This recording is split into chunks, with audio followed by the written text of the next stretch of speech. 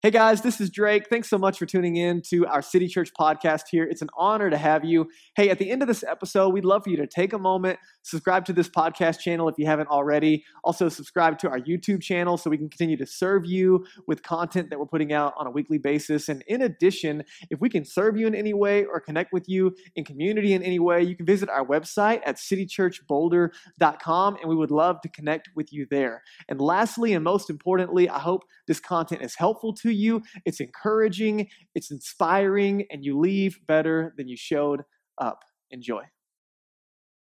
All right. We're kicking off a brand new series today called Generosity. You guys excited? I know you are, because this is who you are, and I'm really excited to dig into this brand new series. Hey, real quick, if you're a first-time guest with us, whether online or in person, just want to say we are genuinely glad and grateful that you are here. It's a joy to have you. I just need you to know this: no matter where you're walking in on your spiritual journey, you are loved, safe, and welcome here. Our mission here at City Church is to help people find their way to God from where they are. So that means no matter where you're walking in, our desire is simply to meet you where you are and help you take whatever appropriate next step that might be. So it's genuinely an honor to have you here. Did you guys enjoy that video? It's good, right? Made it myself. You're welcome. No, I didn't. You can check that out on thebibleproject.com. Those guys are crushing it. There's about 4 more minutes to that video. It's a really, really great video. You can check out on your own time.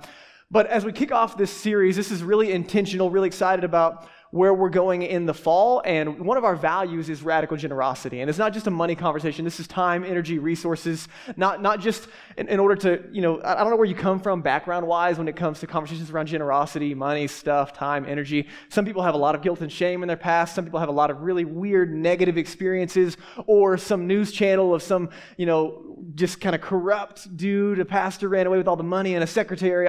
There's all kinds of weird money and stuff conversations in the church. I just want you to know that's not happening here. As we dig into this series, it's way bigger than just your wallets, but it does include that because Jesus is very interested in our hearts. And so I'm really excited to dig in. But before we get there, we've done a ton of work over the last year pressing into what it means to be followers of Jesus. And if you're not a follower of Jesus, this is really helpful for you to chew on and consider. You can go back and catch on our podcast, our YouTube channel, a lot of the work we've done over the year of what does it mean to follow Jesus. And we broke it down into 3 different categories. It means to be with Jesus, become like Jesus, and do what Jesus did. To apprentice under Jesus, to follow Jesus means first to be with Jesus. And then as we're being with Jesus, we become like Jesus. We're asking this question all year. Who am I becoming? Who are you becoming? When we look up a year from now, 6 years from now, who am I becoming? And then ultimately, that you and I are living lives that reflect and model Jesus. And so as we transition out of the summer and into the fall, for the parents in the room, you survived the first week of school. And it was nuts. Well done. I'm so proud of you for being here. My kids are exhausted from this last week, and they only went to school like 2 days. So I'm exhausted too, and I didn't even go to school. But here we are, and you made it, and I'm glad that you're here. But as we transition out of summer and into the fall, if you're new or newish to City Church, I just want you to know, man, welcome. We're so glad you're here. You need to hear this over and over again. We say it all the time. Before we want anything from you, it's what we want for you. And we mean that with everything that we can muster.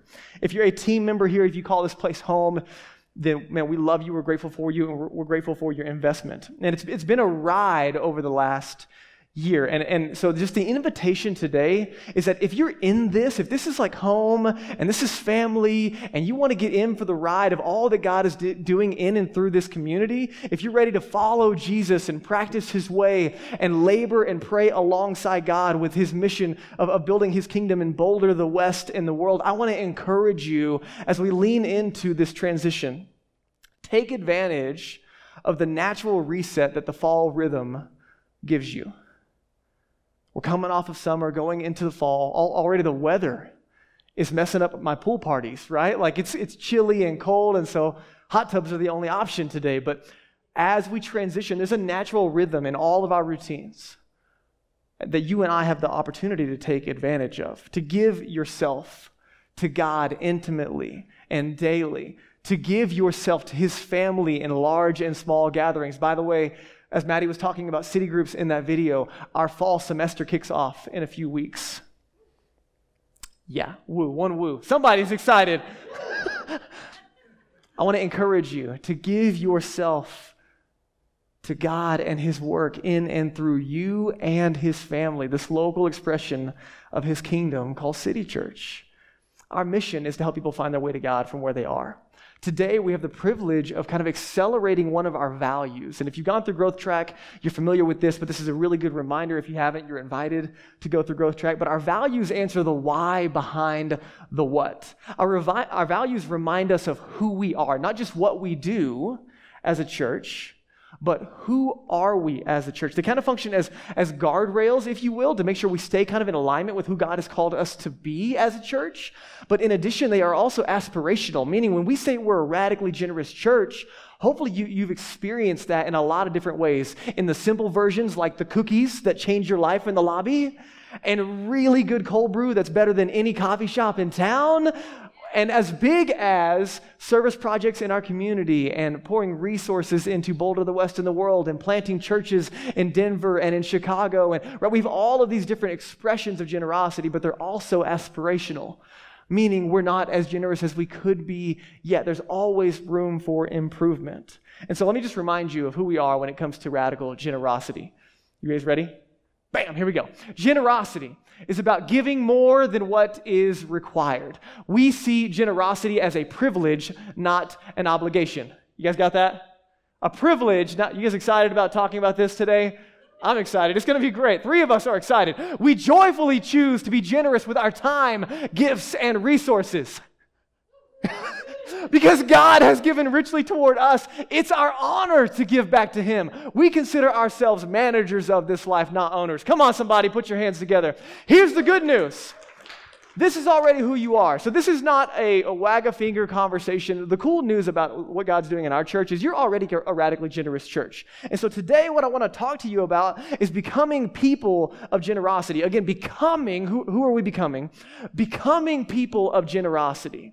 And I know you want this because every time you've been around somebody who lives this like radically generous lifestyle, they have a joy and a peace and a disposition that's a little bit annoying but kind of attractive, right? You're like, I don't know if I want it because it's uncomfortable, but it's pretty awesome. And so what I want to encourage us with is maybe we're not just becoming people of generosity, but maybe for some of you, you're becoming people of increasing generosity. And so let me tell you where we're going over the next 5 weeks in this series. Today, I'm going to give you a 30,000-foot kind of theological view of Jesus and money and stuff in the heart, okay? So this is really, really important. I don't know where you're walking in on your spiritual journey, what you've learned about it. Some of you, have an understanding of finances because somebody told you that, but you don't really know why you do that, or you never thought about the whys. Some of you have been told what to do, and you've never been told why to do it, and so it just rubs you the wrong way. Some of you have a little bit of church hurt going on, or some bad background and baggage, and so we're going to work through all of that together today.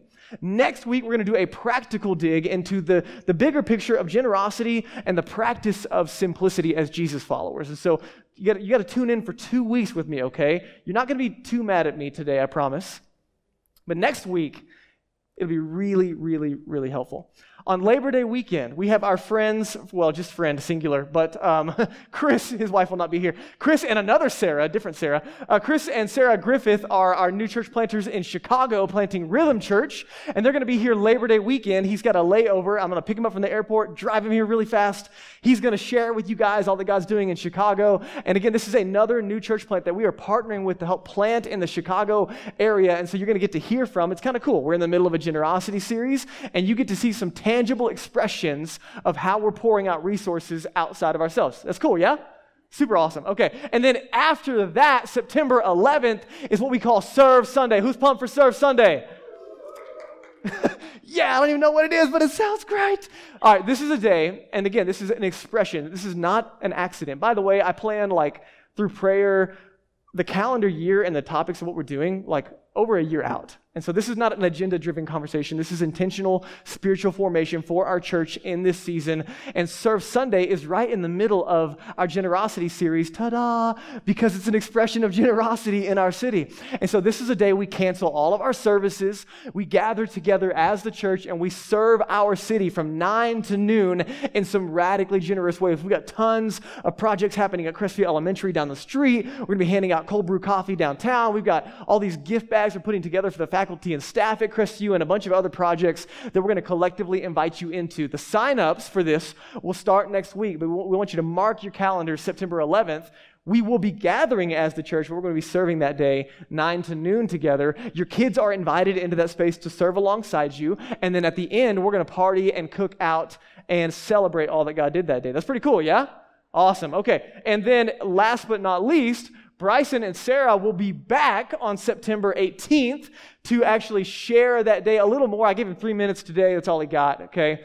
And I want to give him some more time, and so they're going to come back on the 18th and share with you. And here's what's really cool. Myself and a few of your very own family members here at City Church are going to be across the world engaging in some brand new foreign mission relationships that we're partnering with because of your radical generosity. For the very first time, I can't say it publicly online because we're working in some areas that are restricted, but our church is engaging around the world, not just in Denver even, but in missional engagement, planting churches, feeding centers, all of that. And so myself and 4 others are going to be somewhere else during that day. And so all because of your radical generosity, we get to do some of these things, and this is just the tip of the iceberg. So can you put your hands together for your radical generosity? Because without you, we wouldn't be where we are today.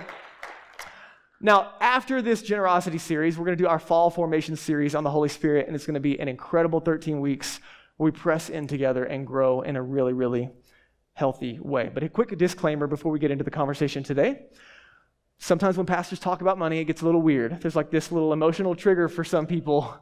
You're like, ooh, and I just want you to know, hey, listen, it's what we want for you, not what we want from you. It seems that through felt experience, this is just my observation, the Western church has done a poor job historically about talking about money and stuff, either because it was just a totally absent conversation.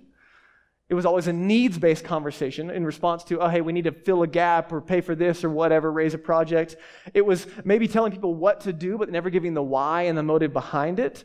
Obviously, the abuse in the church is no secret around money, and that's a problem for a lot of people. And so I just want you to understand our heart here today. The series is way bigger than money, but we don't ever want to lead out of need here at City Church. We always want to lead out of vision. So the goal today is I don't need anything from you. You're already an incredibly generous church, and I just want to celebrate you. But I also want you to catch a vision for what Jesus calls the good life. And Jesus is amazing at getting to our hearts. And so if you're not a follower of Jesus in the room, I hope you can hear some of God's heart for you today. If you're a follower of Jesus in the room and you've got some, you've been burned by the church, or you got, guilt and shame as motivators around money, or maybe pride, or whatever the things are for you, I just want you to know, man, you're in a safe place today. And we're going to open the scriptures and we're just going to see what Jesus has to say about money and stuff. You guys ready? I know you woke up for this. I know you thought about it this morning. You're like, you know what I want to hear about at church today? Money and stuff. So you're welcome. I just delivering here. So Jesus is famous. If you're taking notes, you want to pull out, there's journals in front of you, there's Bibles in front of you. Jesus is famous for turning our vision of the good life on its head over and over again. Acts chapter 20, listen to Jesus here. It is more blessed, or it's actually, you're happier to give than to receive. How many of you guys believe that? It's more blessed to give than to receive. You're like, obligation, hand raised. Yeah, try telling that to my 6-year-old. Yeah, I share that toy. Yeah. Okay. So here's what's interesting about when we hear things like this. Jesus is literally saying, there's more happiness in giving than in receiving. And some of you, I think we have experienced that. But ironically, we have this disagreement with Jesus at a heart level sometimes, right? Trusting Jesus with money and stuff is hard. And in our minds, I think we think generosity is probably the right thing to do. But we don't always believe it's the smart thing to do. You're like, how do I balance this dance and this conversation? Here's the problem. The American dream has sold the idea that the good life is found in a couple of options. It's found in materialism, meaning, the accumulation and comfort as your highest good. The more stuff you have, the more money you have, the happier you are. So materialism is kind of one selling point of the American dream, or hedonism, which is this idea, this belief system that says pleasure and experience are the highest good for human relationships. Your highest and best life is pleasure and experience. And so we live in a unique cultural context in Boulder, Colorado, where hedonism is probably a priority over materialism. I'll embrace simplicity and eat out at Tiaco every other night and then go party hard in the mountains and go travel over here. And experiences and pleasure might take a precedence in my heart over the stuff in my garage, maybe. Or maybe you got a little bit of both if you're like me. We have this lie in our culture that says more is better, and more of everything is better. The ironic thing for you and I is you and I live in a world where we have more of everything except for the things that matter most, like peace and healthy relationships and joy. There's this book called The Paradox of Generosity that basically plays Jesus' words forward here. It says, hey, you know what? Stats are in.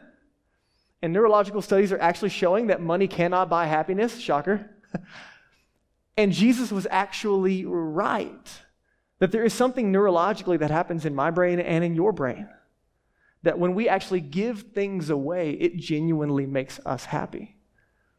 Richard Foster says that we're in this season in our culture of affluence and accumulation, that we're bordering the realm of psychotic pursuit, meaning our pursuit of money, stuff, experiences, and pleasure is bordering the line of being out of touch with reality. And so when Jesus shows up to you and I with a vision of the good life, a way of thinking, a way of seeing the world, that's one way that then our world is competing against at times. Not always bad things, right? Sometimes good things that are robbing us of God's best for us. And it's borderline psychotic. I mean, we have these rhythms of life that are kind of out of touch with what's actually good for you and I. And so you might not know this, but Jesus spent a ton of time talking about money and stuff. Many are actually surprised to hear that roughly 25% of Jesus' teachings have to do with money and stuff at some level. Can you imagine if like every fourth week at City Church, it was a message on money and stuff? Yeah, I'm about to get like Jesus around here. No, we do it like once a year around here.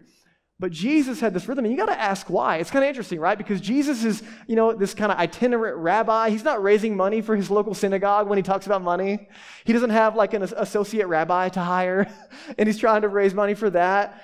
Jesus is incredibly interested in the human heart and then freedom and life associated with the way that we think about what we have.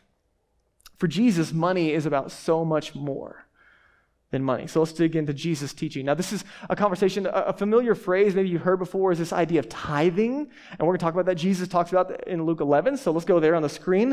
If you have your Bibles, you can open that, or on your phone, wherever you're at. But Jesus actually gives us a little bit of a teaching around generosity and tithing. It's kind of cool. Luke chapter 11, check this out.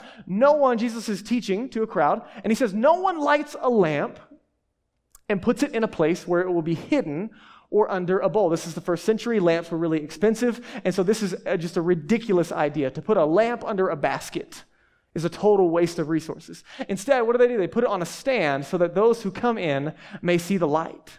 And then Jesus pivots and he says, your eye is the lamp of your body. When your eyes are healthy, your whole body also is full of light. But when they are unhealthy, your body also is full of darkness. Anybody confused yet? I thought we were talking about lights and lamps, and now we're talking about eyeballs and lights. I'm confused. This is a first century figure of speech that is lost on our modern ears. But what Jesus is saying is that this healthy eye and unhealthy eye conversation is how they would talk about somebody having a worldview of generosity versus a worldview of scarcity. So if you had a healthy eye, if someone were to say that you had a healthy eye, it would be a compliment. You see the world through a generous worldview. If you had an unhealthy eye, it means that you carry kind of a scarcity mindset. So there's like this abundance mindset, this abundance worldview, this scarcity worldview. Abundance means that you see the world. I want you to think about your eye today. How do you see the world, your perception? Abundance means that you see that you live in this world of more than enough. Like all of life is a gift. None of it is yours. God is the generous host. We live in his world, and we have the privilege of not only enjoying, but sharing with others. We have this gratitude and generosity as a result of this worldview. That's a healthy eye. An unhealthy eye or this kind of mindset of scarcity is you look out on the world and all you see is brokenness and lack, and you got to fight to get what's yours. You got to protect what's yours. You only can see what you don't have. You can only see the things that you're lacking and that you still want. There might be some issues of greed and a lack of contentment in the soul with an unhealthy eye.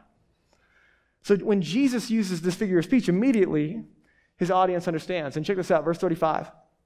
He says, see to it then that light within you is not darkness. Jesus is giving us a warning. Hey guys, this conversation, your worldview of abundance or scarcity, the way that you live your life, it matters a lot. Pay attention to the way that you see the world. Some of you grew up in homes that taught you to see the world in a certain way that is counter what Jesus is inviting you into. And I just want to acknowledge these are hard things to dig out. When they're deep-rooted and there's fear and shame sourced in these spaces, they're hard. But Jesus has something better for us. Verse 36, look what he says. He says, therefore, if your whole body is full of light and no part of it's dark, it will be just as full of light as when a lamp shines its light on you. Here's what Jesus is saying. If you and I can get our relationships with money and stuff right, it literally changes things from the inside out. Verse 37, he goes on.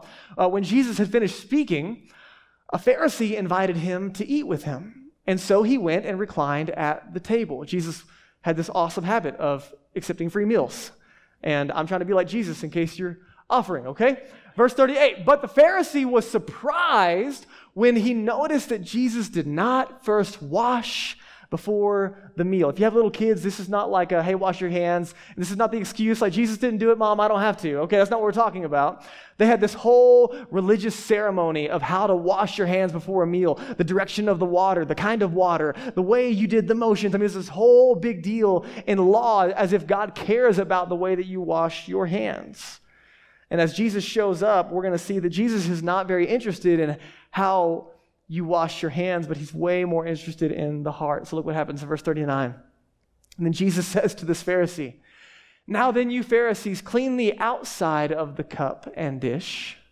You look really good on the outside. You do a lot of really good religious stuff on the outside.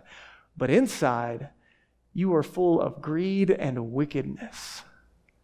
You foolish people. By the way, this is speaking to a morality, but also an intellect. Like literally they're missing it. They don't get it. They're not understanding God's plans and purposes. You foolish people, you don't get it. Did not the one who made the outside also make the inside?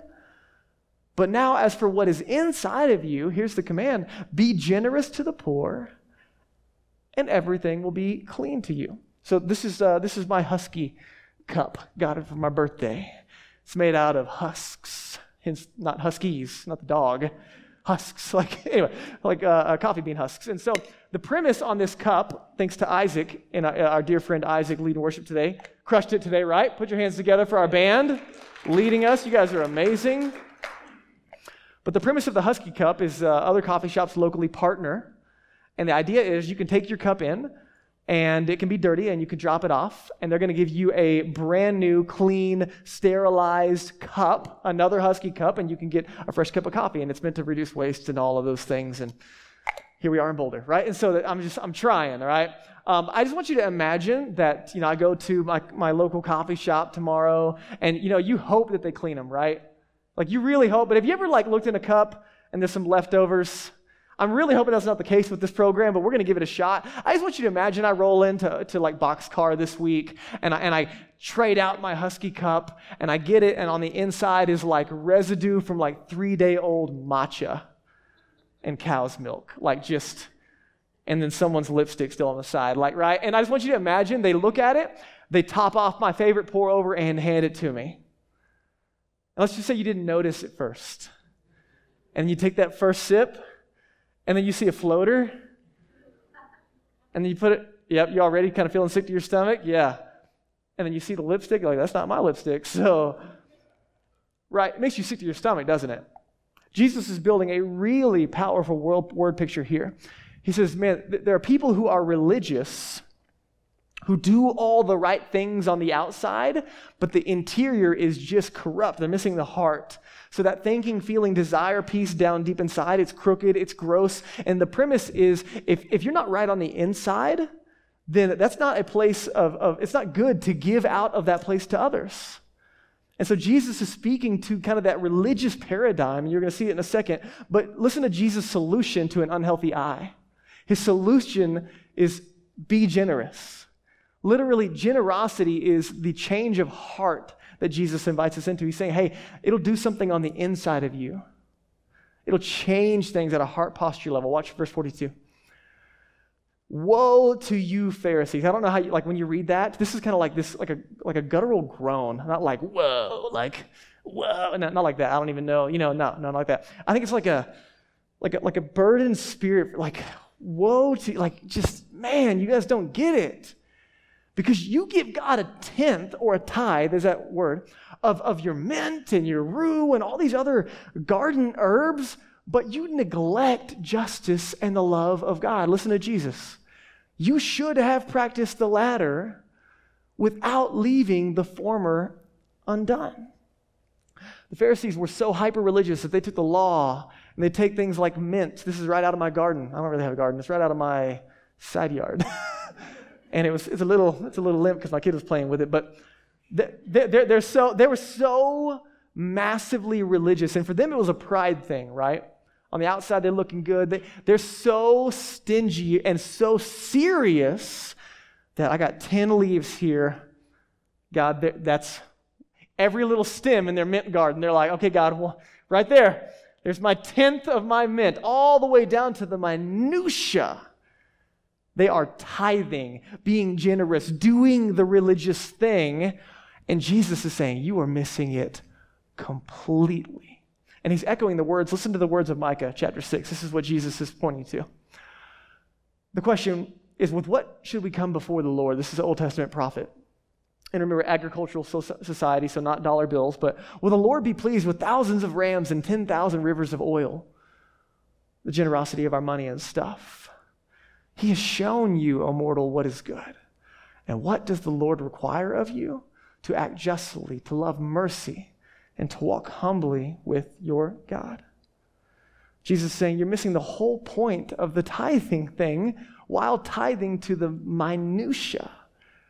And what's amazing here is he doesn't hate on tithing. He doesn't condemn it. He says you should have been doing both. You should be doing these things while not neglecting the other one. And so it's interesting. Jesus doesn't critique tithing here. He critiques that they're missing God's heart. And so you might ask the question, what does all this have to do with me and tithing and like what in the world are we talking about? There's this guy named Johann Pestalozzi. He's a Swiss reformer that came up with like 3 levels of how we change and how we learn as individuals. I'm going to give them to you in a snapshot. You and I learn at 3 levels: our head, our heart, and our hands. You and I change at 3 levels: our head, our heart, and our hands. A vision for the good life gets into our hearts at a heart level that says, I want this, I desire this, I want to become that, and then it influences and shows up in the practice of how we live. Jesus is teaching at all 3 levels in this passage. So for example, it's not enough to have information, but we have to want it, and from that space, we then have to practice it. It won't just happen by osmosis. If you want to run a marathon, you got to start training. You need a coach. You can't just sit on your couch until the day of the marathon and hope to complete it. If you want to grow and become the person that is a loving person, a generous person, you're not just going to happen to be a generous and loving person overnight. You have to have a plan. You have to practice. Jesus is talking about all of these things in 3 levels. I'm going to give you the really quick snapshot, and then we're going to land the plane, okay? So buckle up, just real quick. Jesus' worldview, that healthy eye conversation, goes all the way back to that first book in your Bible, in Genesis. Genesis 1 and 2, Jesus has this vision of the world. Over and over again, read it for yourself this week. Over and over again, it says, God gave, God gave, God gave, God gave, God gave. And we see this incredibly generous God pouring out into creation. He is this generous host in creating life for everyone to enjoy. That's the picture that Jesus has of the God that you and I are sitting under today and learning about. In Genesis 3, this figure called the serpent, or the great deceiver, or Satan shows up and says, God is not who he claims to be. You can't trust him or his motives. You need to make sure that you're trusting only yourself, and you need to take power into your own hands to redefine good and evil.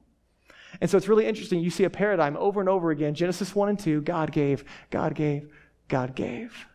Genesis 3, Eve took. And we see a heart transition from gratefully receiving from God to greedily taking out of fear and control. In Genesis 4, fast forward to the first two sons, Cain and Abel, of Adam and Eve. And we see the two heart postures. We see the two eyes play out in these two young men. We see this conversation of offering their first fruits, if you will. Again, agriculture, right off the top. The idea of first fruits is they're giving the very best off the top, not their leftovers. This is actually where the theology of tithing comes from later on. But we see that this, like for Genesis 4, they would give the first fruits of their crops kind of out of gratitude to God and also a trust that he would continue to provide. And so, to the best of my understanding, just to help you kind of frame it up, it's the difference of you and I in our modern economy getting a paycheck, if you're doing the first fruits conversation in Genesis 4, and it's you and I giving right off the top an amount. So it could be a tithe stands for 10%, or it could be whatever percentage you settled in your heart, whatever. So we give off the top of that some other percentage out of gratitude and trust toward God that he will take care of our needs, versus we get paid and we pay our mortgage and our rent and our car payment and our groceries, and we eat out and we get that new outfit that we wanted, and we put aside that little bit of money for a remodel, and then we see what we have left over. And it's not necessarily that we don't want to be generous, but we're operating out of the leftovers, and we just see if we have something left. That's the principle of the first fruits. You guys tracking with me? A little heady? You guys okay? All right. We see this play out from Genesis throughout the Levitical law to where tithe becomes this mandated, codified idea. By the way, there was like multiple tithes, so it wasn't like 10% of the income. It was roughly 23% of their income was being given to multiple tithes, and it was codified with the idea that it would help the heart posture if we could just kind of settle this thing, give some away, and it's good for you. Spoiler, it doesn't work out. And we literally wrap up the entire narrative of the Old Testament with this idea of a squandered generosity and a selfish people. You guys with me on this? Yep. And so this is the theology of the Old Testament. This is the worldview that Jesus is operating with. We have this generous God, and then a heart that's missing it from the people that are invited to trust in him. And then when Jesus gets on the scenes, John 3:16 is the classic example of this incredible picture of this generous God screaming to the world, for God so loved the world that he gave. Jesus' vision that he wants us to adopt is God is a father who is beyond generous, and we live under his roof, and there is more than enough for you and I to enjoy and to share with others. And Jesus is not this naive, hippy-dippy guy. Look at the birds and look at the flowers. He understands the struggle in the world, but still in the middle of it, he looks around and sees a world of abundance. And he's inviting us to become those kinds of people. That you and I can actually live without fear and anxiety, that we can come to the place in our hearts that we can trust God, release the need for control, share what we have with our friends and even our enemies. This is a beautiful picture, isn't it? If you and I can actually trust God's vision for the good life. So that head, heart, and head, that's the head piece, okay? The heart is a layer deeper, that you want this. You want to become the kind of person that Jesus is inviting you to become. And the hands is when we begin to practice what Jesus is inviting us into. Not a guilt trip, not spiritual pride, but a heart posture that overflows in generosity. If anything, if we learn anything from Luke chapter 11, Jesus is inviting us into more generosity, not less. But again, it's not obligation, it's heart posture. And by the way, this is true of all spiritual disciplines, isn't it? Think about all the spiritual disciplines. When the heart is right, the hands follow. For example, I don't have to spend time with God daily in the scriptures and in prayer. I get to. I don't have to gather as the church in large and small groups. I get to. I don't have to give 10% of my income to the local church and more than that outside of it. I get to. I don't have to live life in community. I get to. I don't have to serve. I get to. I don't have to live on mission where I live, work, and play. I get to. You guys see it? It's the heart posture that Jesus is after. And so it's so easy. I don't want you to miss it. It's so easy to show up, to do the religious thing, and to forget why you do it. And I don't want that for you, and neither does Jesus. You got to ask the question with me today. Who am I becoming? All the practices of Jesus are a means to an end. You're not earning God's favor or his love. You are becoming like Jesus.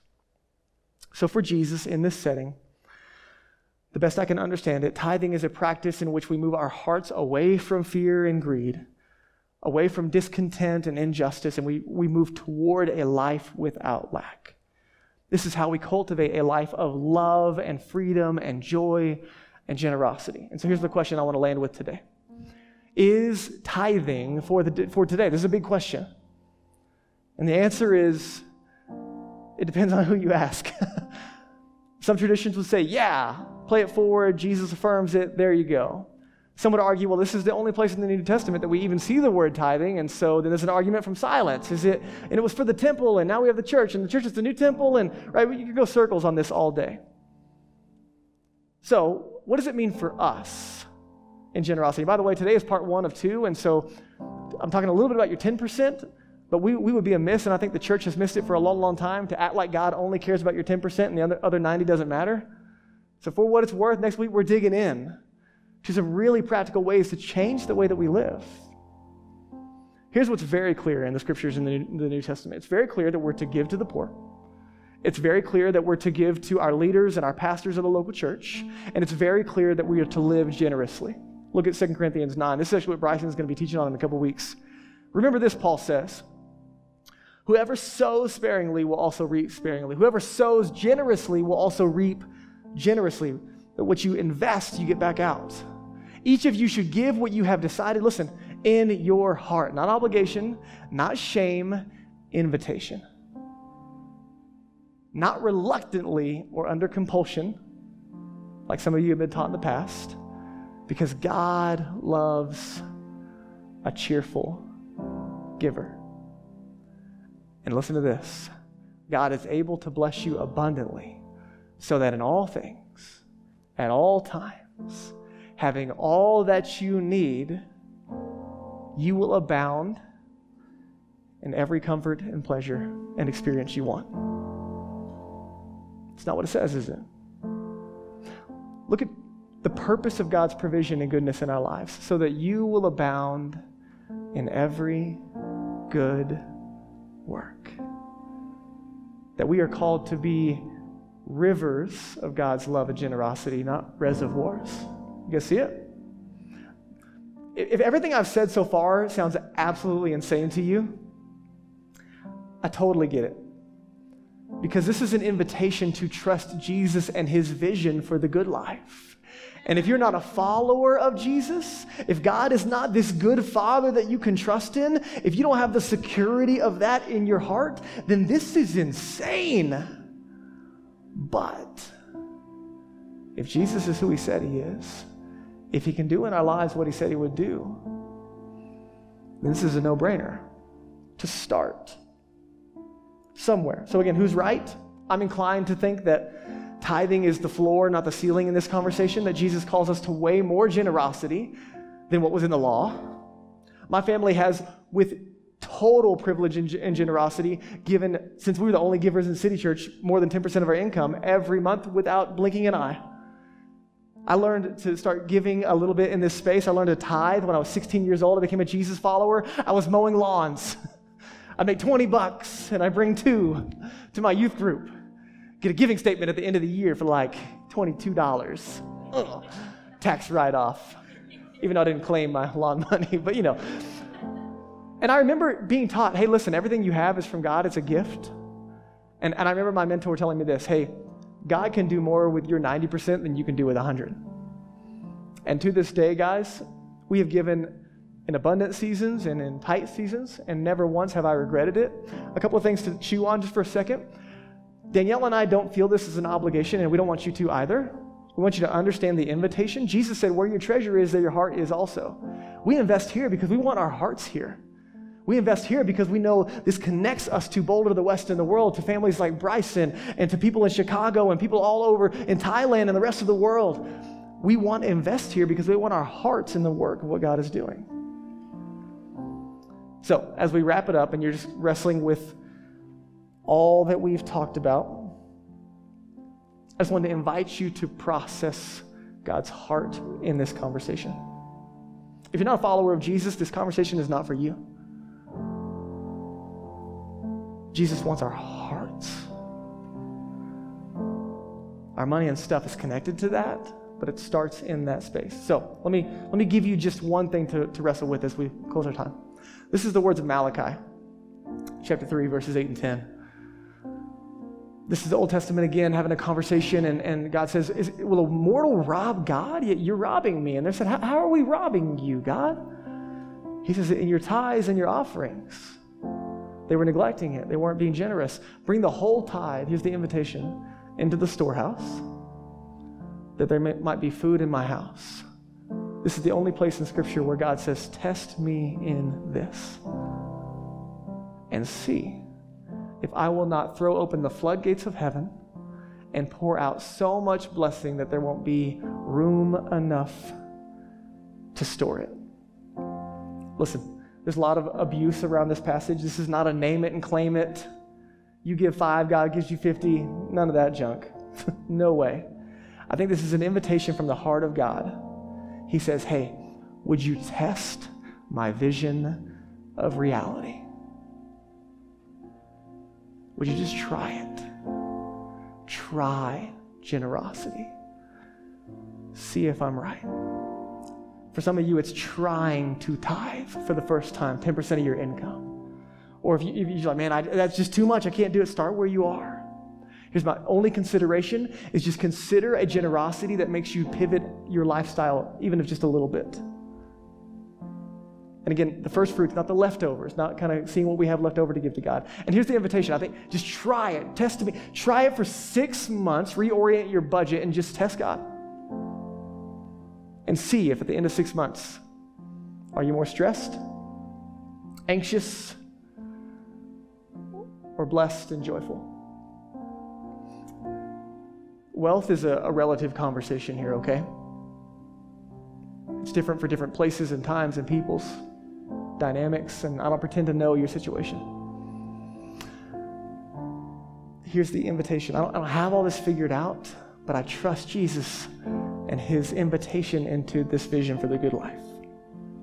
There's tons of grace and tons of love here for you. We're here to resource you. You can send me all the angry emails you want. You can send me questions. We are here to serve and walk alongside you. Here's the good news. You're already a generous church. And so it's my privilege to help you catch Jesus' vision, to grow in a healthy eye so we can keep planting churches, so we can keep making disciples, so we can keep making a difference in Boulder, the West, and the world. It's because of you letting God work in and through you that we can be in this space. So thank you for that. Let me pray for you. God, thank you so much for the space that we're in of just gathering together as your people. Jesus, thank you for your words, that you are so clear when it comes to your priority of our hearts. Thank you that you understand that they're connected and that you love us enough to go there. That you constantly are flipping our vision for the good life on its head. And I pray, God, that we are catching it.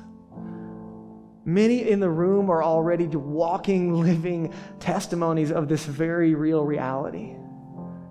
God, would you use them and their stories to encourage others that are struggling to trust God in this area? God, would you give us wisdom as a church to continue to pour out generously into our city and to the West and to the world? God, we want to manage what you've given us well as a church.